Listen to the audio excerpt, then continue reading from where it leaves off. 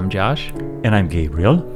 And welcome back to Reading the Gospel. Today we are looking at the harmony of the Gospel. We have 4 Gospels, or better, 4 versions of the Gospel. And as we discussed last time, not all of them have the same purpose or the same perspective. They address different audiences. And the question is, do they harmonize? In other words, do they cover the same events in the same order? Yes. And so to begin, we're going to read from Luke chapter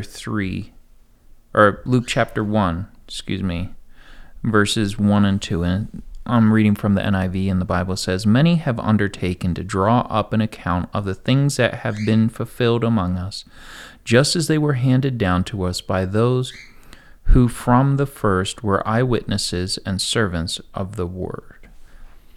And verse 3. Okay, "Therefore, since I myself have carefully investigated everything from the beginning, it seemed good also to me to write an orderly account for you, most excellent Theophilus."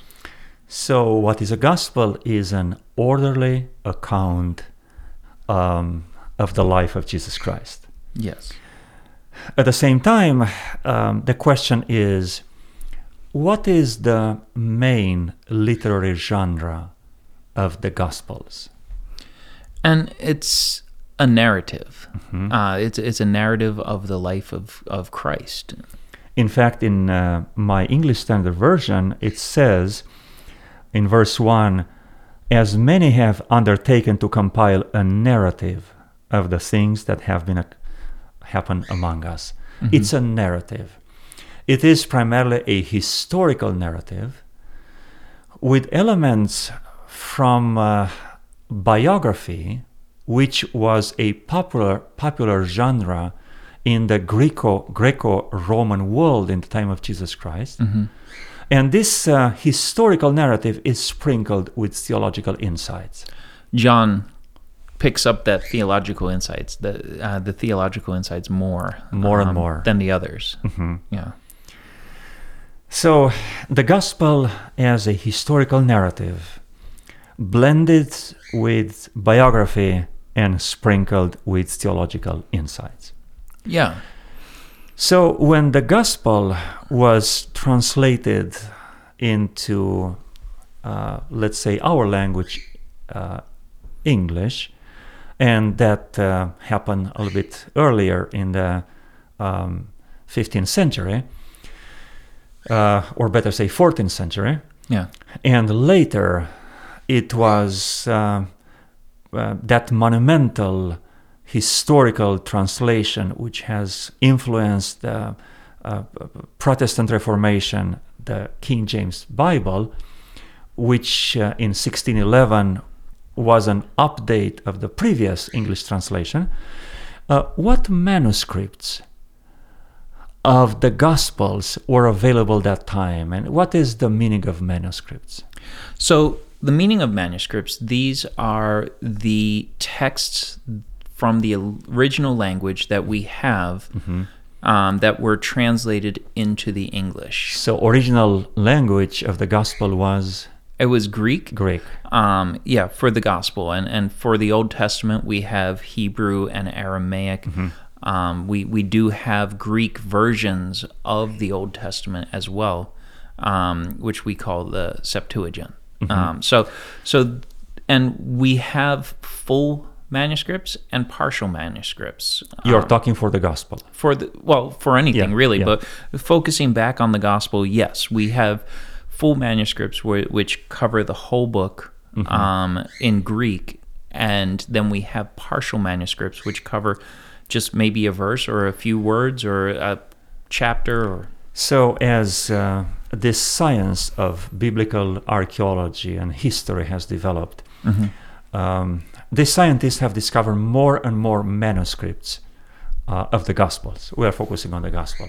So how old were those manuscripts used to translate the text from Greek into English by the first translations, like King James or even the version before? Yeah, so those were much later. They were late? not. Yeah. Like the 9th and the 10th century. Okay. Thank you. Yeah. So yes, these were significantly removed from the original manuscripts when they were written. Yeah, close to 900, 1,000 years later. Yeah. So since those centuries, 14, 15, we have more and more older manuscripts. What is the older manuscript we have for the gospel? I think it's called P52. Yeah, the Chester Beatty manuscript is the oldest that we have on record, and this was written just after the time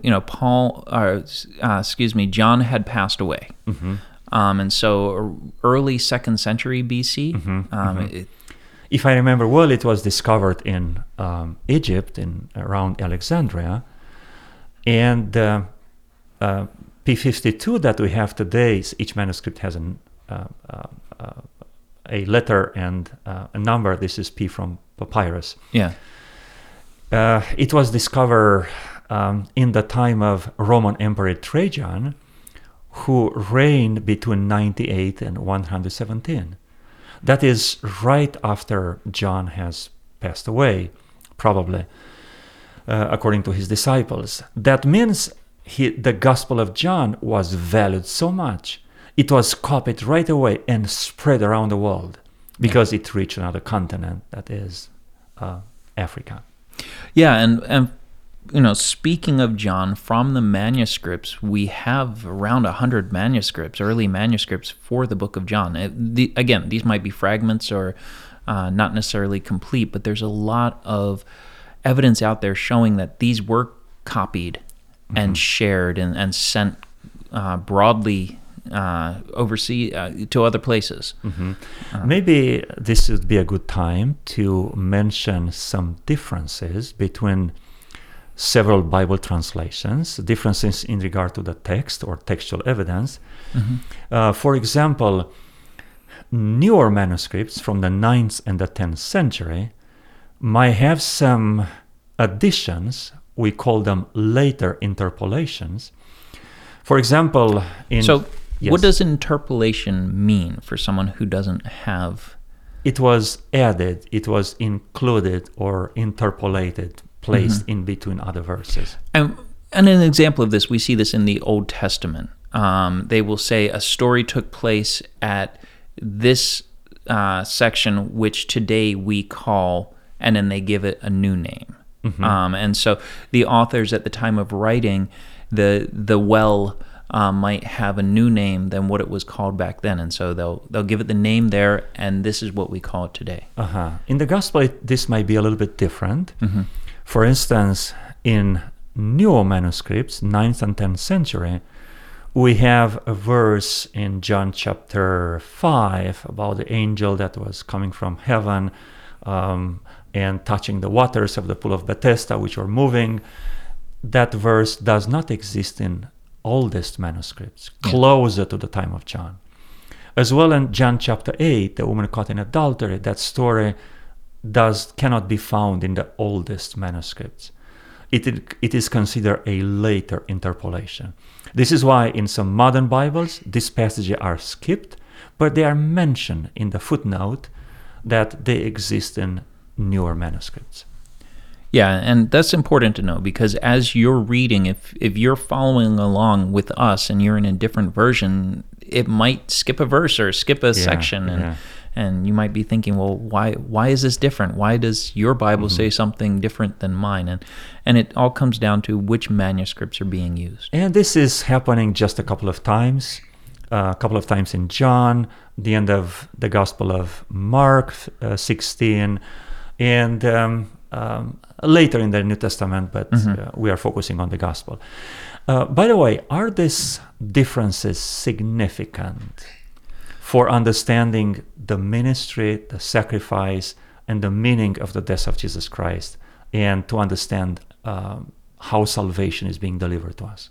Yeah, so no, they're not. And theology is basically the study of a topic in the Bible. Yes. And so you can take any topic, anything, money, death, life, salvation, anything. And when you study all the verses in the Bible, an understanding of those verses is called theology or doctrine. And when we do that, there's these verses that are different. There's nothing in those verses that are key concepts that we have to have those verses to have an understanding or a belief. They don't take anything away from the core. So practically, you are saying that we should establish a theological evidence based on 2 or 3 witnesses. Yeah, like we talked about last time. Exactly. So it's not just one text. We don't make our theology based off one instance. We use the whole Bible to answer the questions of how should I deal with my money? And the whole Bible is like identifying a little piece of the puzzle and putting them together to have the big picture about who God is. Yeah. And what is His will for us today. So we need to move on to the main part that we haven't got into yet, the harmony. What is a harmony of the gospel? What does harmony mean? Harmony is to synchronize together, to make them work, to be in sync, to harmonize.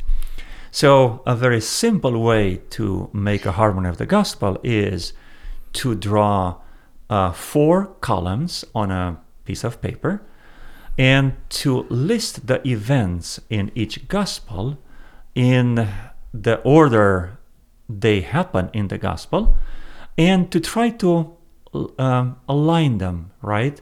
So one event might have a correspondent in another gospel. So to see which events are listed in just one gospel, which events are listed in 2 or 3 gospels, and also to establish a chronological order. Now, it is very important, coming back to Luke chapter 1, because Luke says in verse 3, "So I decided to write an orderly account." This is why there is some internal evidence as well as historical evidence that the Gospel of Luke is the most chronological one. Yeah. And the Gospel of John is the less chronological one because he doesn't focus on the sequence of events in the life of Jesus Christ. Now, there's no master harmony of the gospel that you can go to that definitively says there are 200 events that took place, unique events. There's many different harmonies out there. Some of them pretend to be definitive. Yeah, some of them say they're definitive, but you go to Olive Tree Bible and they've got 250 different events. Blue Letter Bible has 215. There's some that have 170. Why do we have these differences? I mean, can't we all agree to say these events took place? So we see some, for instance, the cleansing of the temple. If you don't read it carefully and chronologically, it looks like there is only one cleansing of the temple, that Jesus Christ did perform this miracle only once. But in fact, if you read it carefully, it happened twice. Yeah. At the beginning of his ministry in Judea, as well as at the end of his ministry in Jerusalem in the last week before he died. In the same way, there are some other events, we may not have all the information about them. And this is why some consider some events being clustered together into one event. Others will break them down into more events. I don't see that a major problem. We just have to have a system to follow. And maybe we are going to have around 180 something events. And so that is our plan for the rest of this year, to go through the harmony of the gospel, these 180 or so events, and share these with you. We're breaking them into major sections. Exactly. Let's mention a couple of sections. The first section is from birth of Jesus Christ to manhood. The second section is, it's called Early Ministry. Yeah. That is from his baptism and the ministry of John the Baptist until he was rejected in Judea. Yeah, then we have the time, his ministry in Judea, which is between the first and second Passover. The next is the ministry in Galilee between the second and the third Passover mentioned in the Gospel of John. And at the end, we have the last year that is between the third and the fourth Passover, which is split into two. In the first part, Jesus Christ ministered primarily to his disciples away from the public. And in the second part, he ministers in Samaria and Perea. Yes. Or Transjordan today. Yeah. So we are going to cover this, and we invite you along on this journey as we go through and continue to read the gospel and study the gospel. Let's pray. Father God, as we read and study the gospel, I pray that our eyes will see you, that as we hear, that we will hear from you, and that ultimately, Father, you, Jesus, will become more and more real to us each and every day. So please go with us as we continue this journey. Help us to find joy and find excitement in this process. In Jesus' name we pray. Amen. Amen.